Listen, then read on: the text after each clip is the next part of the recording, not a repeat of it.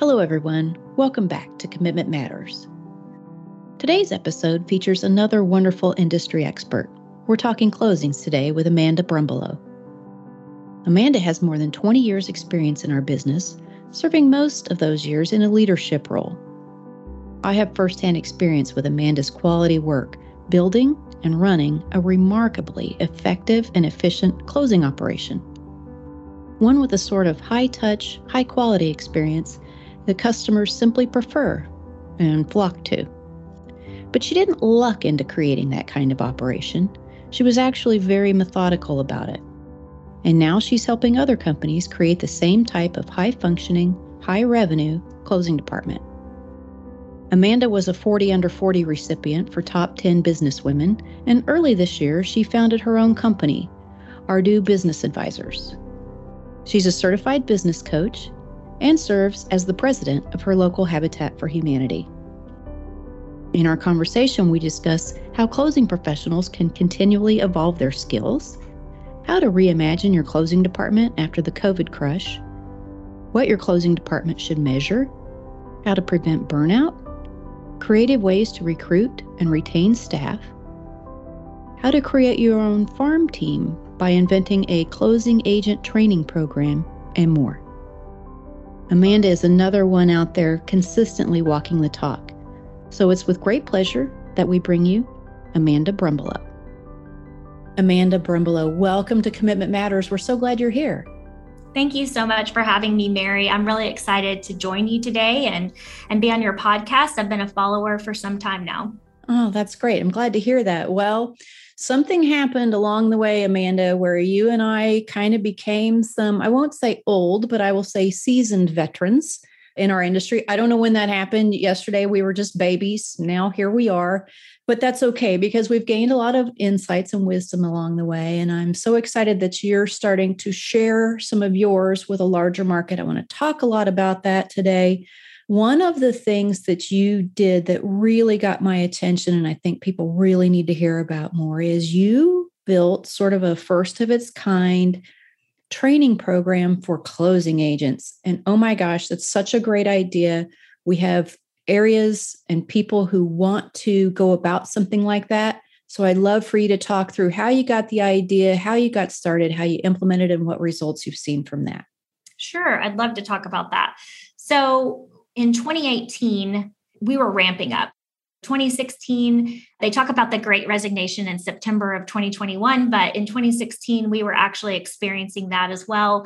The market was really good. So in terms of retaining talent, especially experienced talent, they were being picked off by competitors in other industries. And so we had to get creative actually in 2018 and start rethinking how are we going to be able to keep up with the volume as well as retain the talent, of course, but just be prepared for the future. So we talked about it and decided that the best way to do that was to basically build our own people and talents by identifying the right personality and mindset of individuals that maybe have never even heard of our industry. I mean, you probably never woke up when you were a child and said, I want to work in the title insurance industry. I know I didn't.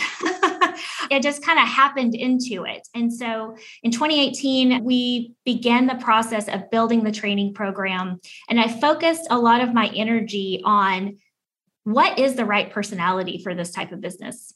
Because it's more about the personality and the mindset. Because if you can find those types of people that fit within your culture that you have built or you are building, then you can teach them the fundamentals and the technical of what we do every day. And so that's what we did.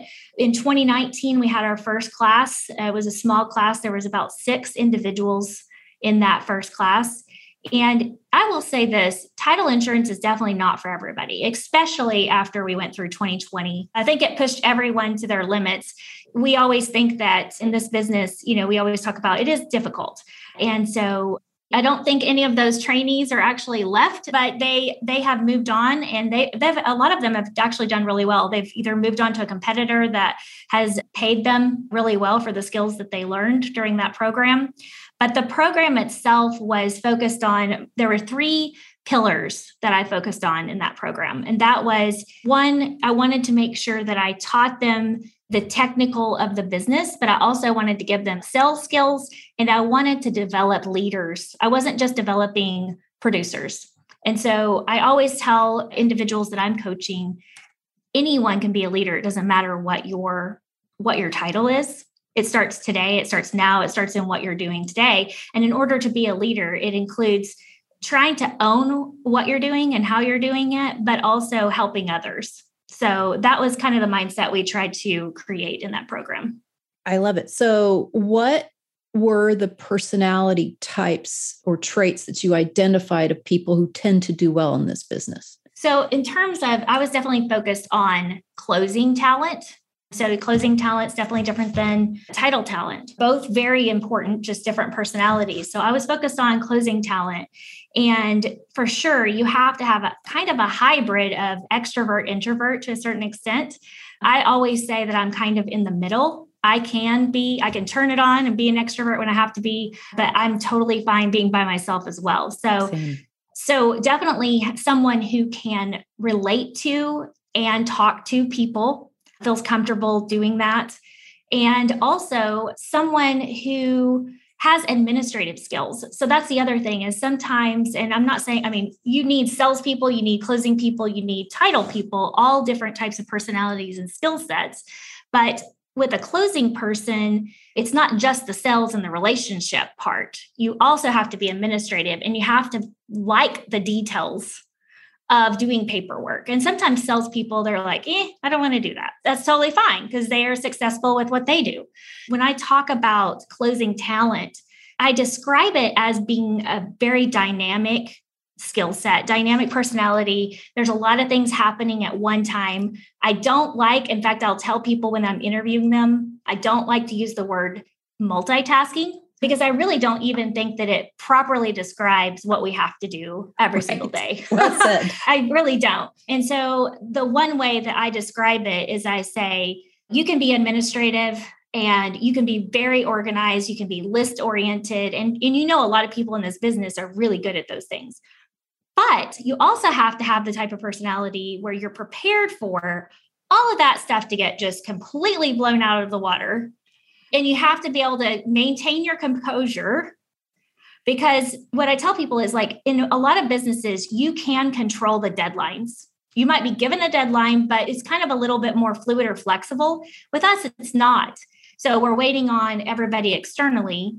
And so when the deadline is ready, even if the external didn't get to you in time, you have to perform.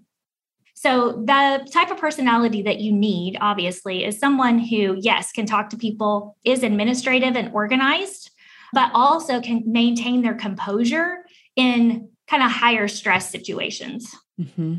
Okay. And then when you went to find your students, where did you go to locate them? Did you go to like community colleges? Did you go to people who are already in the workforce? What did that look like?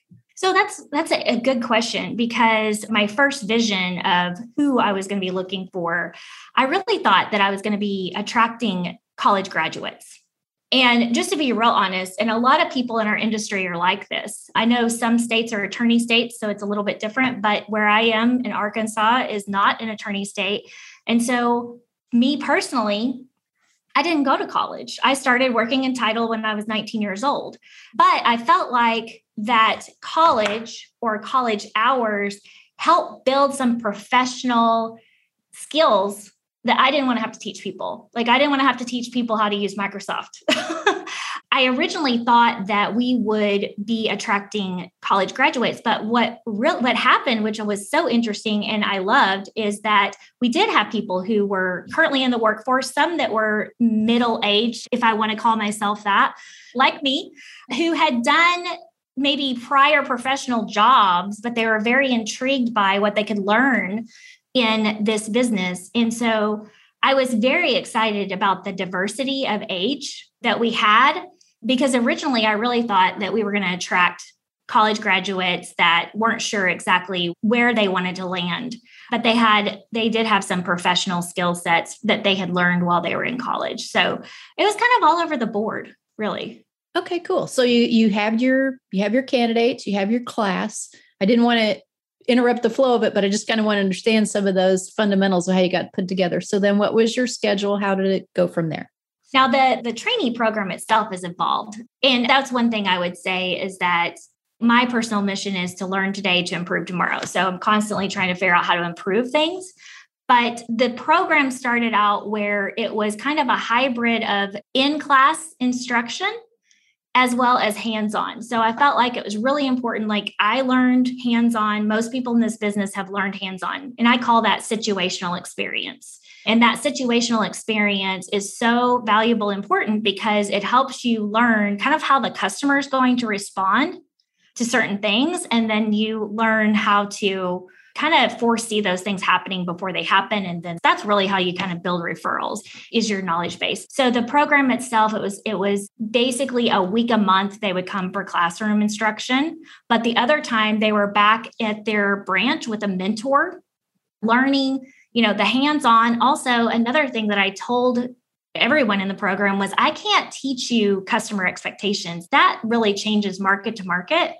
And so you really have to learn that hands-on by working with the customer. So that's how it was then. But in the last year or so, it definitely has evolved. The program itself has a new leader, and I think she's done a tremendous job with the program. I'm excited to see what she's done with it. It's still evolving.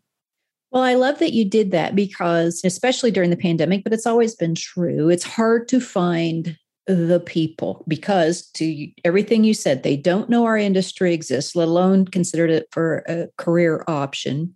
We have always had this problem of how do we hate to steal talent, although you think they're going to come with a book of business, but sounds like you found what I found when I was managing escrow departments, which is the book doesn't usually follow like they think and hope it will, and you think and hope it will. And then when you get talent with previous experience from other places, they also bring their stuff with them, some of them good, some of it bad.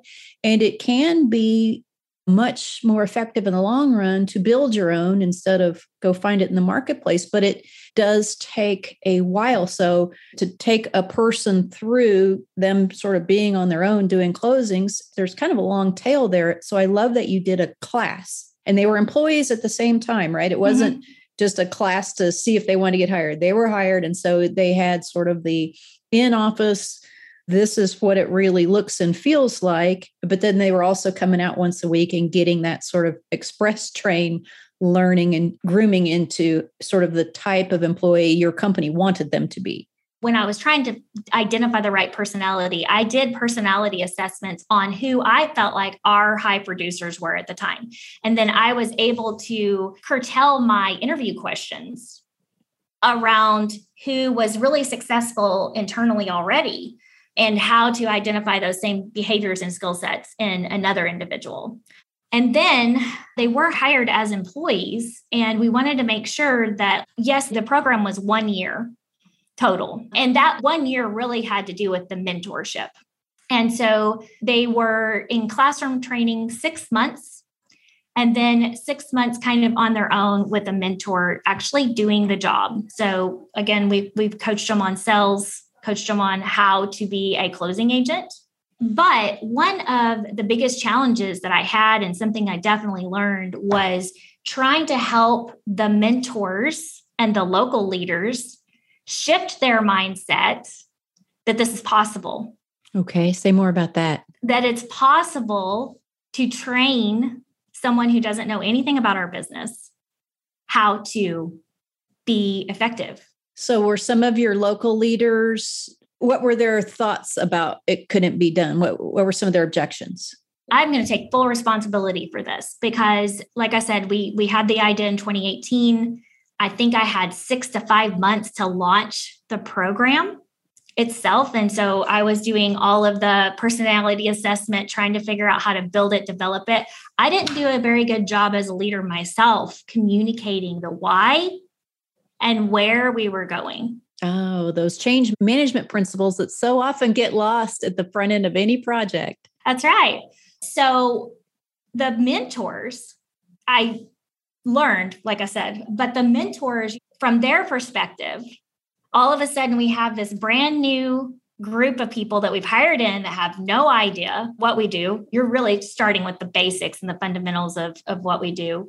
And then they kind of had it pushed on them to a certain extent. And they're like, okay, first of all, I'm doing my daily job where I have my own pipeline and everything like that. And then now I've got this person I got to mentor. And there was definitely a disconnect between my ideal process, which was what I was training in the classroom, which is a great thing to do because then you can kind of align people with how you want to do things, but with the reality of how we were doing things. And so after the first year, I was like, okay, we got to figure out how to bridge the gap because the way it might be being done locally isn't wrong, but is it the most efficient way that we can do it? And so trying to figure out how to align that disconnect was one of the biggest challenges that I had to try to focus on the following year after the first year. All right. So then with your consulting that you're doing now, since you sort of created this program and found the pitfalls and have adjusted it and tweaked it for more efficiency, is that something you're helping title companies with now if they want to have a program like this, either for their company with employees like you've done it, or maybe through their state LTA or locally, maybe 2 or 3 want to get together and do this and just bring on a farm team and see who rises to the top? Is that something you're working with companies with? So what I wanted to do when I started Ardu Business Advisors is I wanted to help business leaders learn how to scale. So I don't go in and create a training program for you, but what I can do is I can go in and I can identify potentially the gaps that are holding your company back from being able to grow. A lot of times that's the mindset, but other times it's capacity. I think they say that the average, you might have to correct me on this, Mary, but the average size of a title company is across the country is like 3 people. Does that sound about right? Yeah, it sounds about right. Definitely less than 10. Very, very, very small. Yeah, very small. So what I wanted to do or want to do with Ardu is I want to be able to go in and help identify things in process that are either slowing things down, not moving things forward. But I think as far as mentoring and coaching, I'm really good at coaching up that producer into a leadership role because that's what I did. I know a lot of coaches like to coach executive leaders. I don't really think that's where my strength is. I think my strength is coaching up producers into leadership roles. And so those 2 things, process and then coaching up leaders. And then also I did get certified to help implement a framework, which helps you have a little bit more organization in terms of how you're operating your business, the numbers that you are measuring, and then also how to create the culture. Okay. So I want to get down into sort of each of those elements. So with the mentoring, somebody needs to be out there mentoring producers, great producers into management, because so many times we just put our best leaders into management without that training. And then we wonder why they don't succeed very well as managers or leaders. And it's because they've always been a wonderful solo producer and they may be able to evolve in that, but we have to help them how. And I also think that's super important right now as we're coming off of the COVID crush. Rates are doing what they're doing, and we're going to be finding business from different areas than we've found at the last 2, 3, 4 years.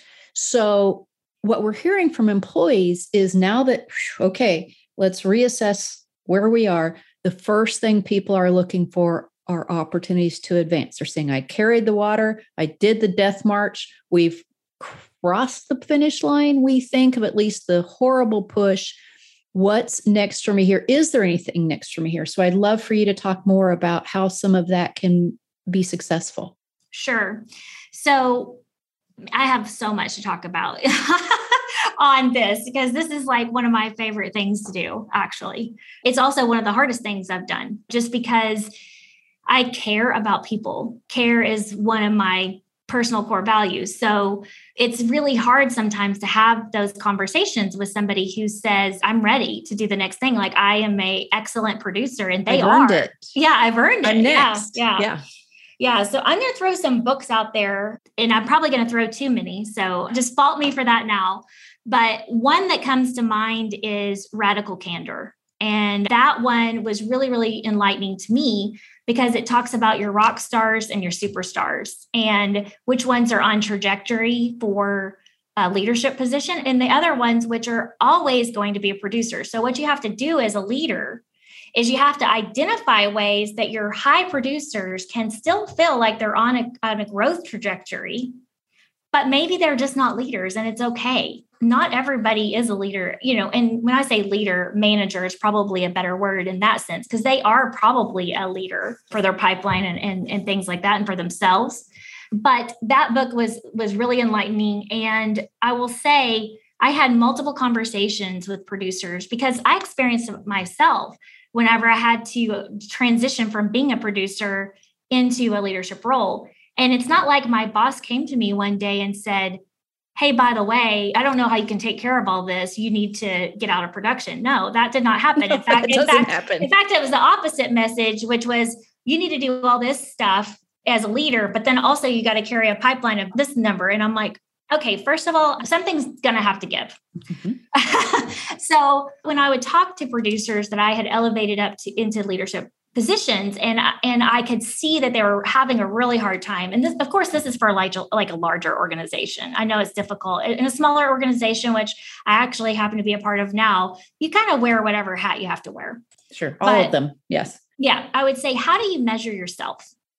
At the end of the day, how do you measure yourself? And if you measure yourself by tangible, like I got these closings done, that's an individual mindset, not a team mindset. And you have to learn how to measure yourself and your success on the whole team, even if it feels like you haven't done anything at the end of the day. You did a lot because the team couldn't get anywhere without you. I don't know if I went all over the board on that one, but I think it's important to have conversations with superstars and rock stars and help them see that even if you stay as a producer, there's another way to measure yourself in terms of your success. And I would talk with, I remember having a conversation with somebody and saying, it could look like onboarding a new client because you're so good at it. It could look like developing, I don't even know. It was more about like producing and building like a kind of probably more of a sales mindset versus building a team mindset. So building a pipeline.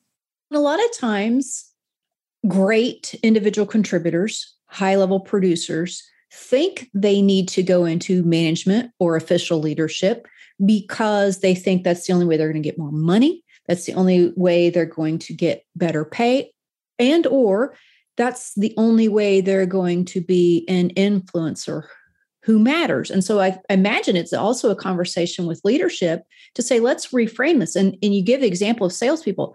Salespeople who just kill it can actually make more money than many senior managers.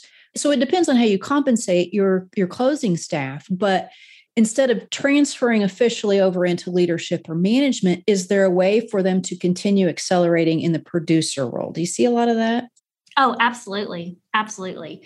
And so in larger organizations, that's why you see similar job titles or functions getting added on to in terms of like senior VP or whatever the title is, to feel like there is some sort of career projection there, even if they are still a producer.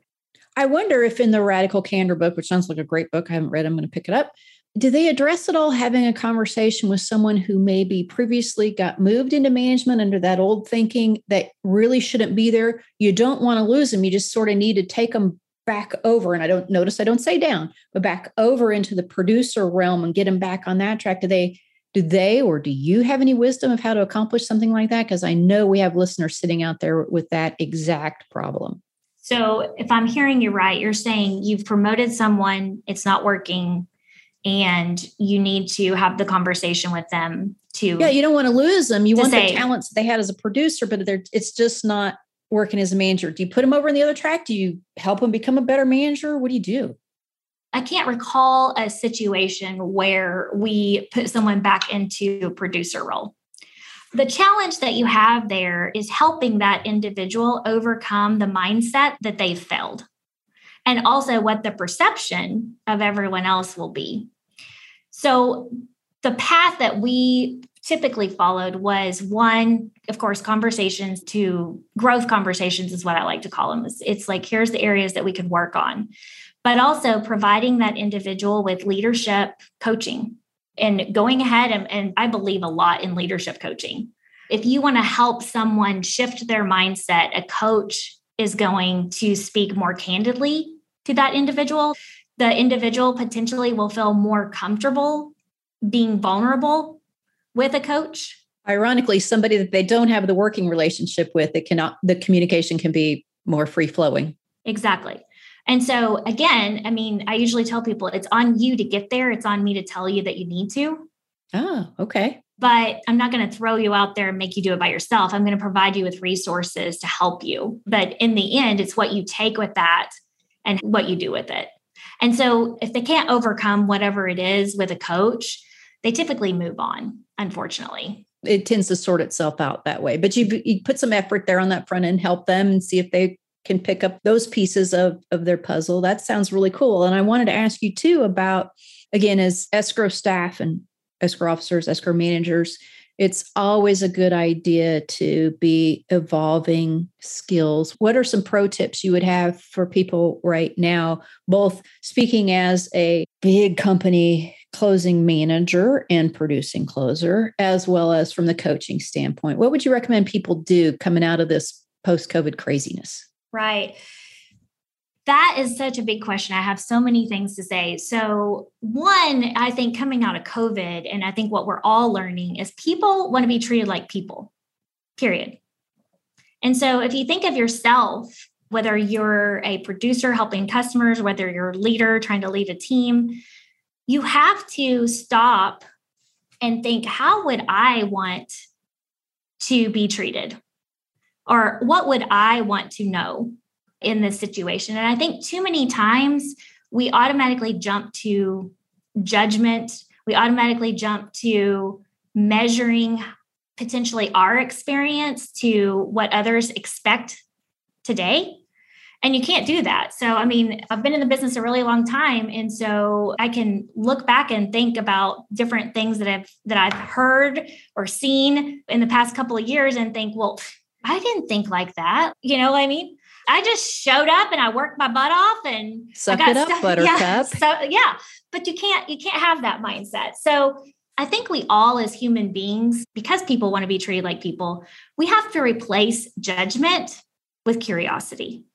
Oh, that's fantastic. Yeah. Unfortunately, I can't take full credit for it, but I do love it. I use it a lot. And I think that's so true. And if you're carrying a pipeline and you're helping customers, they don't get it. They don't understand what we do. And so why get frustrated with their lack of understanding? Instead, just replace your judgment of them with curiosity. Or the same thing goes with like a peer or a team member that you're leading, is trying to learn more what their perspective is and why they're thinking they are the way they are or behaving the way they are.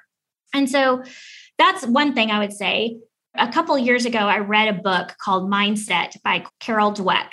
And that one was really helpful to me too, because basically in the book, she talks about growth mindset versus fixed mindset. And I'm sorry to say, I'm not trying to offend anyone in our industry, but I think we probably have a lot of fixed mindsets, because I don't know if you've ever heard, we've always done it that way. Mm-hmm. Mm-hmm. Once or twice. Yeah. Heard that. Yeah. We hear that a lot. So a growth mindset is an individual who basically tests things and is okay with failure. They're testing it to see, you know what, I had this idea. Let me see if this works. If it doesn't work, they're okay with it. They move on. They keep testing. They keep trying. And guess what? They keep innovating. They keep improving, and they grow. Fixed mindsets, they don't want to test. They either have to have mastered it and they do it the same every single time, and they don't want to test that failure boundary because they're not comfortable with it. The interesting thing about the book is it talks about how this is ingrained in us from childhood, like when we go to school.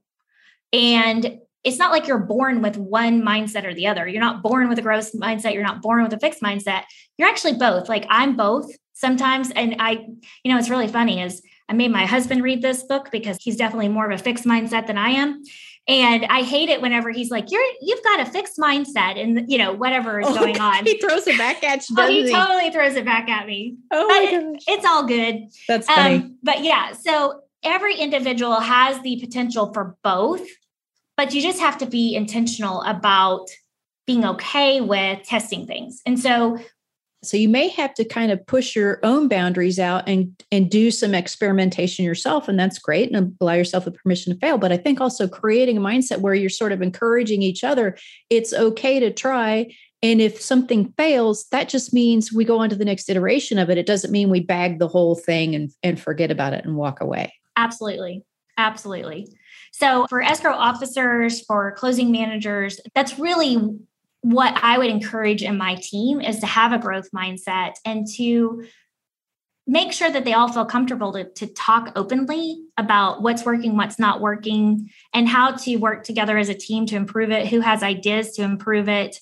And then that whole concept leads me to my next book, which is The Toyota Way. And so that was another book that I read. And be honest with you, the first time I listened to it, it's talking about car manufacturing. And I was like, what does this have to do with title? Title is very much like manufacturing. You take in and you do the work, you put it on, you can break down the process, you can have multiple people working kind of like a factory line if you want to talk about it.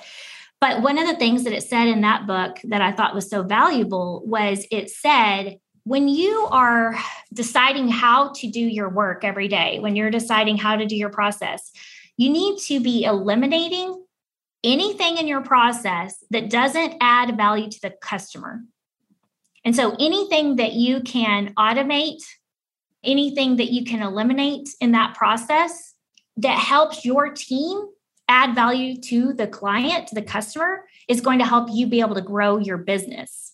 It's interesting because when you talk to, whether it be title agents or closing agents, and you start talking about automating things, they start getting worried about, what does that mean to me? What does that mean to the job that I do? Guess what? We still need people in this business, very much so, because the depth of knowledge, that's not something you can have a computer produce, it's critical thinking, right? But there are certain pieces of the process that you can automate or that you can eliminate, where you might just be spinning your wheels on unnecessary work. And in the grand scheme of things, what the customer wants from us is they want more communication.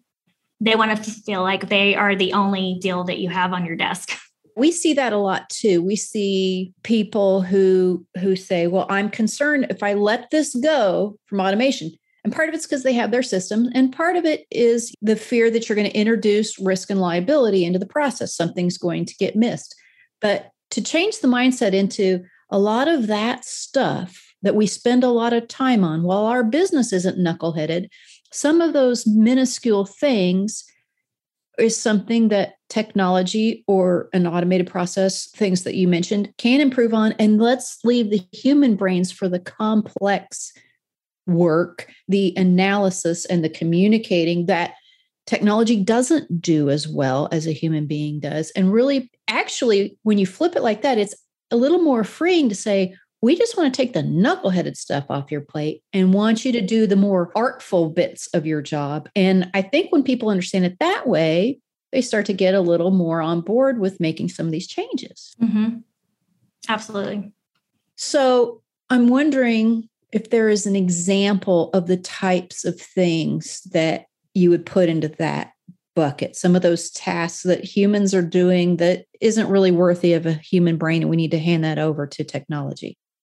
I am a veteran RamQuest CCE user and still using your software. So basically going back and looking at the technology that you have and have had for a really long time and saying, am I really using this to the fullest ability that it can offer me? Just because it worked 10 years ago, right? But you guys have evolved and you have been able to build into the workflow more automation, more integrations through Closing Market and things like that. It's setting aside to say, okay, we've got to go back and look at our processes again. And it can be a whole team, because I really do think you need your team's perspective, because especially when they're the ones doing the job every day, they're the ones with the hands-on frontline experience. that may have suggestions. So it's being intentional about making sure that you take the time to make sure that whatever software you have or whatever systems you're using are still effective in today's world. Well, and I want to lay anyone's concerns about being sheepish about that, because dirty little secret is nobody is using their system, whatever system it is, whether it's RamQuest or another one, no one is using it to its full capacity. And everybody sort of has that sense that they're not, but they also feel a little sheepish about it and aren't sure how to have the conversation or think they're the only one. And no, listen, it's everybody. One thing that I always tried to coach my team on was, if you feel like you're spending a lot of time doing one tiny piece of the process, that is the piece that we need to look at, because there's probably something that we can do to help you save time. If you think this seems harder than it should, that is exactly the thing to fix, because it probably is harder than it should be. That is also something that some people just don't speak up about. And I don't really know if it's because they don't see it or if it's because they really enjoy the digging in and spending time on those types of things. But I used to also tell my team that as we make changes, that if they feel like they're banging their head up against the wall, that was not my intended result. So they have to speak up so that we can improve it. So many of them suffer in silence. And you can even call them into a meeting and say, what should we be doing differently with the system or anything else? And they'll stay quiet, because so many times they think they're doing it the cumbersome way because that's the way it has to be done. Either the system requires it, or the business requires it, or this customer requires it, or whatever. And oftentimes, as creepy as this sounds, oftentimes the best way to find those things is to just go stand behind them and watch them work. Absolutely. So with Ardoo, that's the other thing is, again, Ardoo Business Advisors is I can go in and I can identify those bottlenecks and help articulate that to leaders. That's really good advice. Well, one question I think people have and again, this is really more for those smaller agents who maybe don't have a dedicated sales or marketing team, or if they do, it's small. And so they've been so heads down producing and just trying not to spread COVID around their customers or just get the work out the door. They're really starting to wonder about how to effectively get back out in their markets. And they might be a little rusty. They haven't been able to call on people for a while. A lot of them, ideally, you'd see maybe the realtors at closing, but even a lot of places, the realtors were like, we're not coming, like we're going to keep the human interaction to a minimum. So they're trying to think of some creative and effective ways to get back out in their markets. What would you recommend for them? I actually try to prep myself before our conversation today. And that's one of the things that I put on there is that you're going to have to get creative to continue to be relevant. And 2020, we got a little bit of a pass because our volume got so high and nobody really wanted to be physically connected during that time. But we've kind of shifted and moved past that. And so escrow officers, closing managers, they are going to have to focus on those relationships again. They're going to have to be super intentional about reaching out and making sure that customers know that they appreciate their business, because guess what? Refinances are almost null right now. And so, yeah, everybody's volume is going to slow down. And so to stay relevant, you're going to have to stay connected. So you can stay connected in a couple different ways. It's having conversations. I think most people are feeling more comfortable even meeting in person. And so it just depends on who you are and how you feel about that. But I think that it is going to coffee, going to lunch, like the old days. I think we kind of got past that because of COVID and also because of the volume, but you're going to have to refocus your energy and balance your energy between what you have going on in the office and being in front of people. So you've got to call on at least probably 5 to 10 people a week.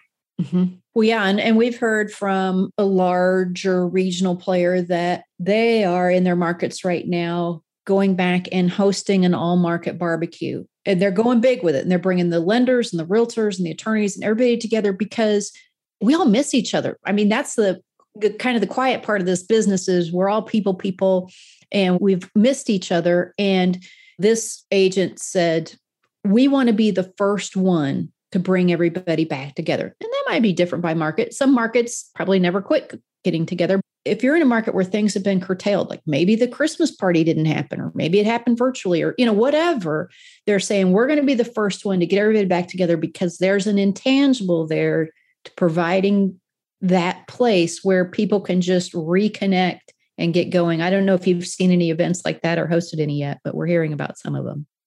We've been talking about it. So I guess this is a good time to talk about my other venture. So in addition to RD Business Advisors, I recently joined Allegiance Title Company of Arkansas as their VP of Operations. And we've definitely been talking about creative ways to get together and to provide that sense of community in our industry between realtors, lenders, builders. The biggest thing that Allegiance has had since they opened in December is they had their ribbon cutting. I actually was not a part of that. I wasn't a part of the team yet, but that was really successful. And there was a lot of great feedback. So kind of your point to the larger regional agent wanting to do the barbecue, we're seeing the same thing where people are kind of wanting to feel reconnected and a part of the community that we're all a part of, which is the real estate community. And some other creative ideas I've heard over the years I've never actually done is one actually business leader in Florida of a title company said that I think they had a nice patio and they would do like a cocktail hour. He also had an idea where you would hire a car detail company and just have them at your office all day long and have realtors come through, get their cars cleaned.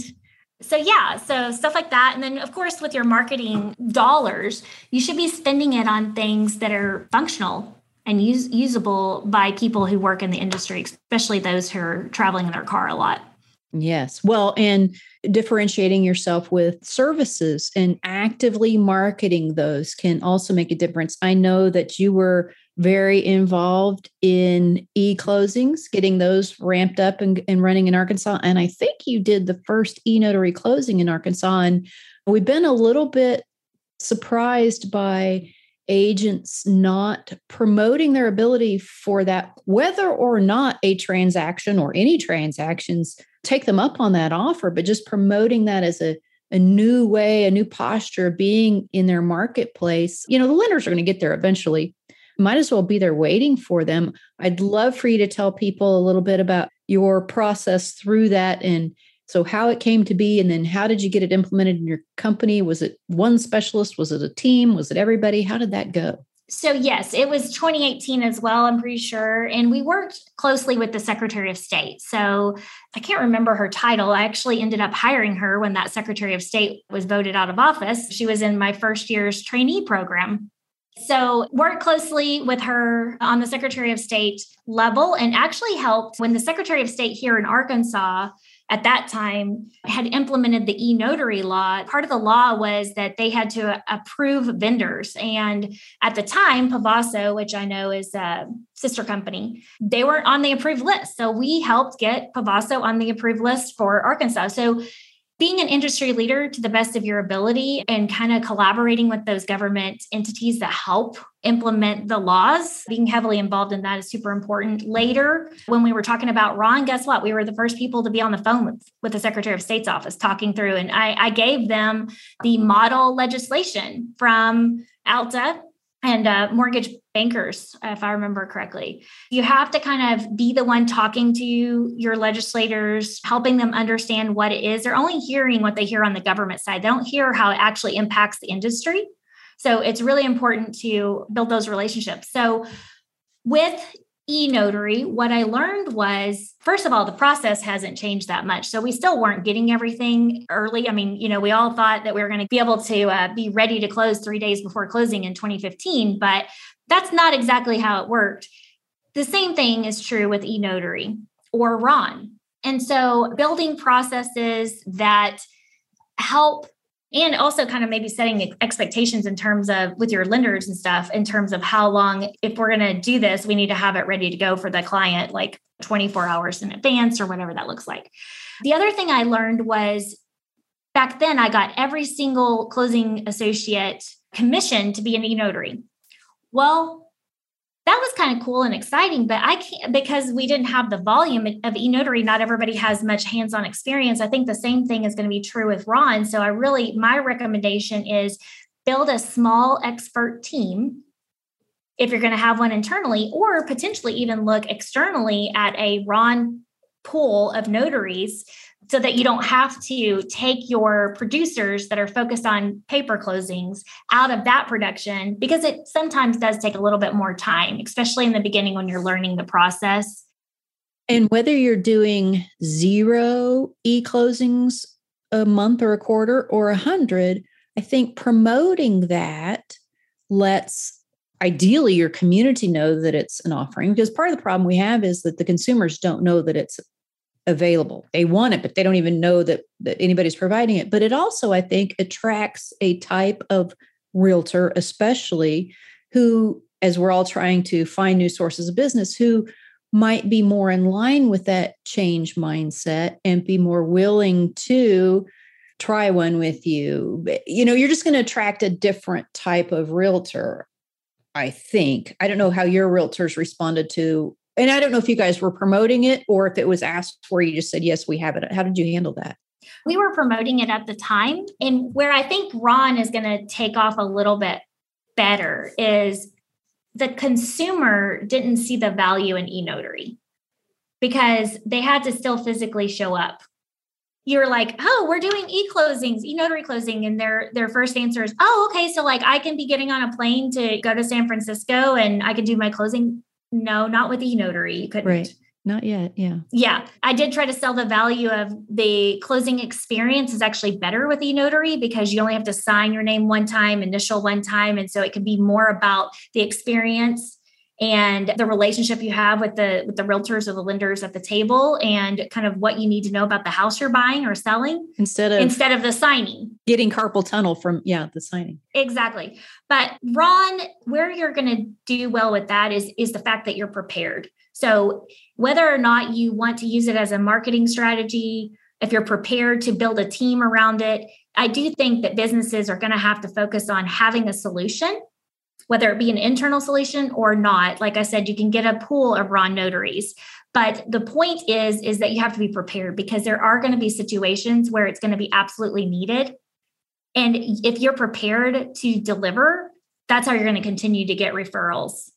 One of the most frequent questions we get from owners and managers is how to prevent burnout from staff, or if you have staff that are already burned out, how can you help them rehabilitate? What advice do you have on that? I think you have to be creative in the benefits that you're offering. And I think I heard somebody say one time that some organizations or corporations have a lot of picnics and benefits.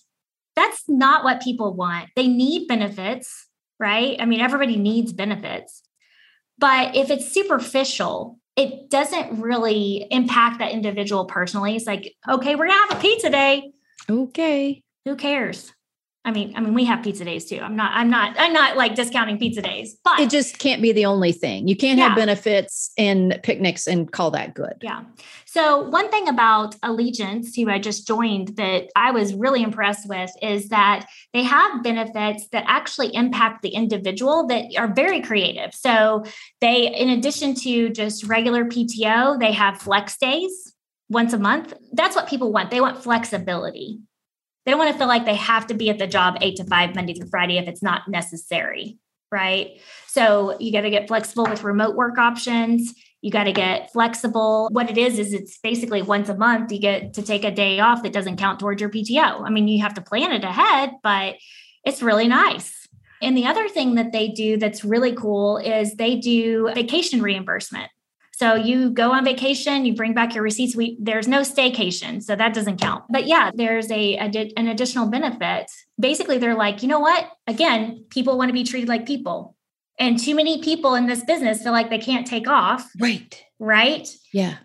And that directly helps combat the burnout because it says, no, we need you to go. We value your time away. We value it so much. We're going to help you pay for it. Exactly.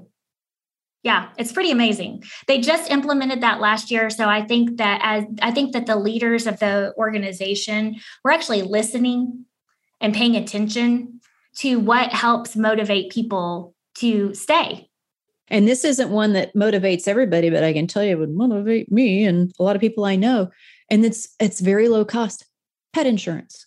Falls in line with in the benefits category, but it's this little special thing of, oh, hey, this is something you've wanted, but maybe you haven't afforded it or whatever. And it's also acknowledgement of the rest of your life as well. I think that's wonderful because not everybody has children. Some people's children are their pets. Guilty. Yeah. So their pets are just as important to them as a child is to someone else. And so to be able to have that type of coverage for your child, even though they may be a furry child, it's meaningful. That's really cool. Well, what in your coaching and consulting do you find commonly that people need help with? And what have you found that sort of surprised you? Some one-offs here or there? Talk to us about that world. Sure. So I think that the biggest challenge is for me to help leaders see the need. And I think they get pulled back into the day-to-day of their business. And they are working so deep in the business that they don't have the time or the brain capacity. Just capacity, mental, physical, all of it.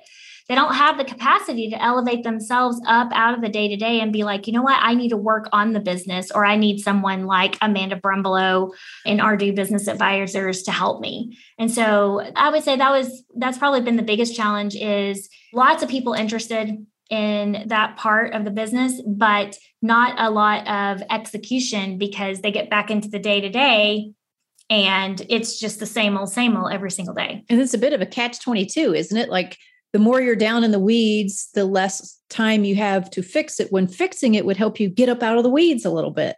Exactly. What do you tell them? How do you combat that? One of the things that I tell people is when you had a vision to build something or to start something, because a lot of the title company owners are entrepreneurs. So when you had that vision, was your vision to create a legacy and build wealth, or was it to create a job? Nobody's going to say it was to create a job, but that's what you did. That's what you end up getting. That's what you did. Yeah. Now that you've created this job and you're so far in the weeds, it diminishes your value in terms of like your potential to sell in the future as well. Because guess what? You are the business. Mm-hmm. You are it. And so if you can't figure out how to elevate yourself up, then your value in terms of that legacy and building wealth that you thought you were going to do when you started this business is very much diminished. A lot of times you have family members who they're like, I don't want to be in the business. What are you going to do with it if you don't sell it? At some point you're not going to want to continue working in the business.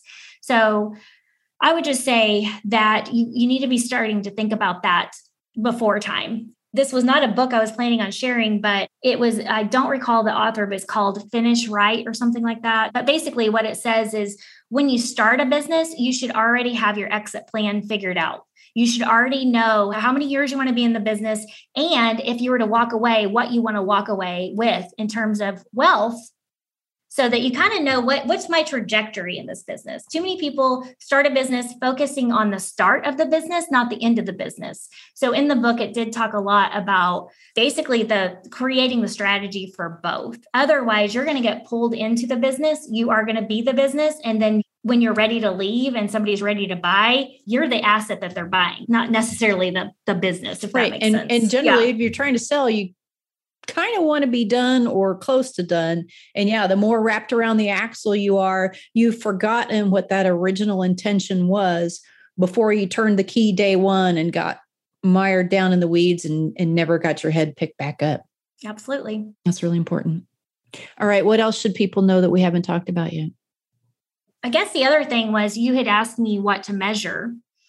And so there's two things. And one is OKRs, which is objectives and key results, which is basically helping your team understand kind of what their measurements are, like what we're working towards and how we're going to get there, what the numbers look like. And so I do know that with my team, I started being able to identify in 2020 red flags in terms of capacity. So I kind of set the bar on both ends. We were looking at it weekly. So a lot of times leaders look at monthly production, right? You can kind of predict monthly production a little bit whenever you're looking at your open order pipeline. You can kind of predict a little bit how many closings you're going to close that month. But with the weekly numbers, when we were looking at that, I had set a benchmark that said, okay, if you're closing less than this per week, then that means you need to be calling people. That means that your added production is actually touching base with customers and asking for orders. If you're closing over this number in a week, then that means I called it redlining. That means you're redlining, and the other team members that maybe aren't closing as much, it's now a whole team approach to help make sure that we get these closings done. And that really did help my managers and myself be able to identify, to that burnout question a little bit ago, is being able to monitor that week to week to make sure that we were addressing it. We were hiring if we needed to. So definitely looking at weekly closing production, real time. Definitely need a benchmark monthly. And I mean, obviously you're here to make money. So you need to know, okay, how many deals per month does each person need to do? I did look at that a little bit more broader. So I would say, okay, if a team of, like a team of 3 needs to close an average of this much per month, which is, I think the number I came up with is, I think it was like 8 to 12 closings a month for a whole team of 3. Now, the closing agent's the one that has the pipeline, but it's not just her or him that it takes to get that pipeline closed. So I was looking at the total monthly production for a team that it takes to get that entire pipeline closed. The other thing is KPIs, which are key performance indicators. And when we sat down as a team, we went through a lot of things and we talked about what measures our success? What's our indicator to measure our success? And what we found was, guess what? Close deals on time. That's what our customers care about. And so how do we close deals on time? Well, you back it up and you back up, okay, how long does it take us to get an order in? How long does it take us to produce a commitment? Those sorts of things that you kind of take the whole process and you start setting benchmarks throughout the process to say, okay, within our ability, obviously, we can close deals on time. Amanda, I love all this so much. And you and I have known each other for a while now. And I loved watching you take a scientific approach to it with a lot of the kind of the less tangible people aspects of it. I will say that doing a lot of these things gave you just this ultra functional department that you could then use as a foundation to stand on. And when you went out in the marketplace and talked about things, big or small, RESPA reform, trade comes to mind, there are a lot of those things, you had the foundation underneath you to be able to deliver into your marketplace in a different way. And you had everything set to where you could handle the additional capacity that those market and outreach efforts made. So you got your cart together first, then you put a horse in front of it. And I watched you guys just go to the moon with it. And it was fantastic. So I really encourage people to get a hold of you to discuss some of these things that you can help them accomplish. Just the way you said about it was so intentional, and it kept you guys from getting wrapped around the axle on the silly stuff. I've never once seen you look up a year out from having set a goal and saying, oh yeah, we were going to do that, but we abandoned it. You're always making progress. I think that's remarkable. I love that you have a methodology around it, and I know people could really benefit from it. Thank you so much, Mary. I really appreciate our relationship, and I appreciate being asked to be on your podcast today. We hope you enjoyed hearing Amanda's insights and tips. If you'd like to talk more with her about how to create a closing agent training program or any of the other subjects in her wheelhouse, you can reach her via her website or email, which are linked in today's show notes. And we had a listener request for a way that you, the audience, can reach us for feedback or topic and guest suggestions. Of course, you can always email us, but the ask was for a way to leave us a voice message. We will include all of this in today's show notes, but we would love to hear from you which topics you'd like to hear more about. Maybe you have a specific question and you'd like for us to get to the bottom of the answer for you. Well, now you can call 214-377-1807 and leave a message for us. We look forward to hearing from you. We want to bring you the guests and topics that you most want to hear. So until next time, keep challenging your ways of thinking and doing. Chances are high that you've developed some habits that might need to be revisited, and updated.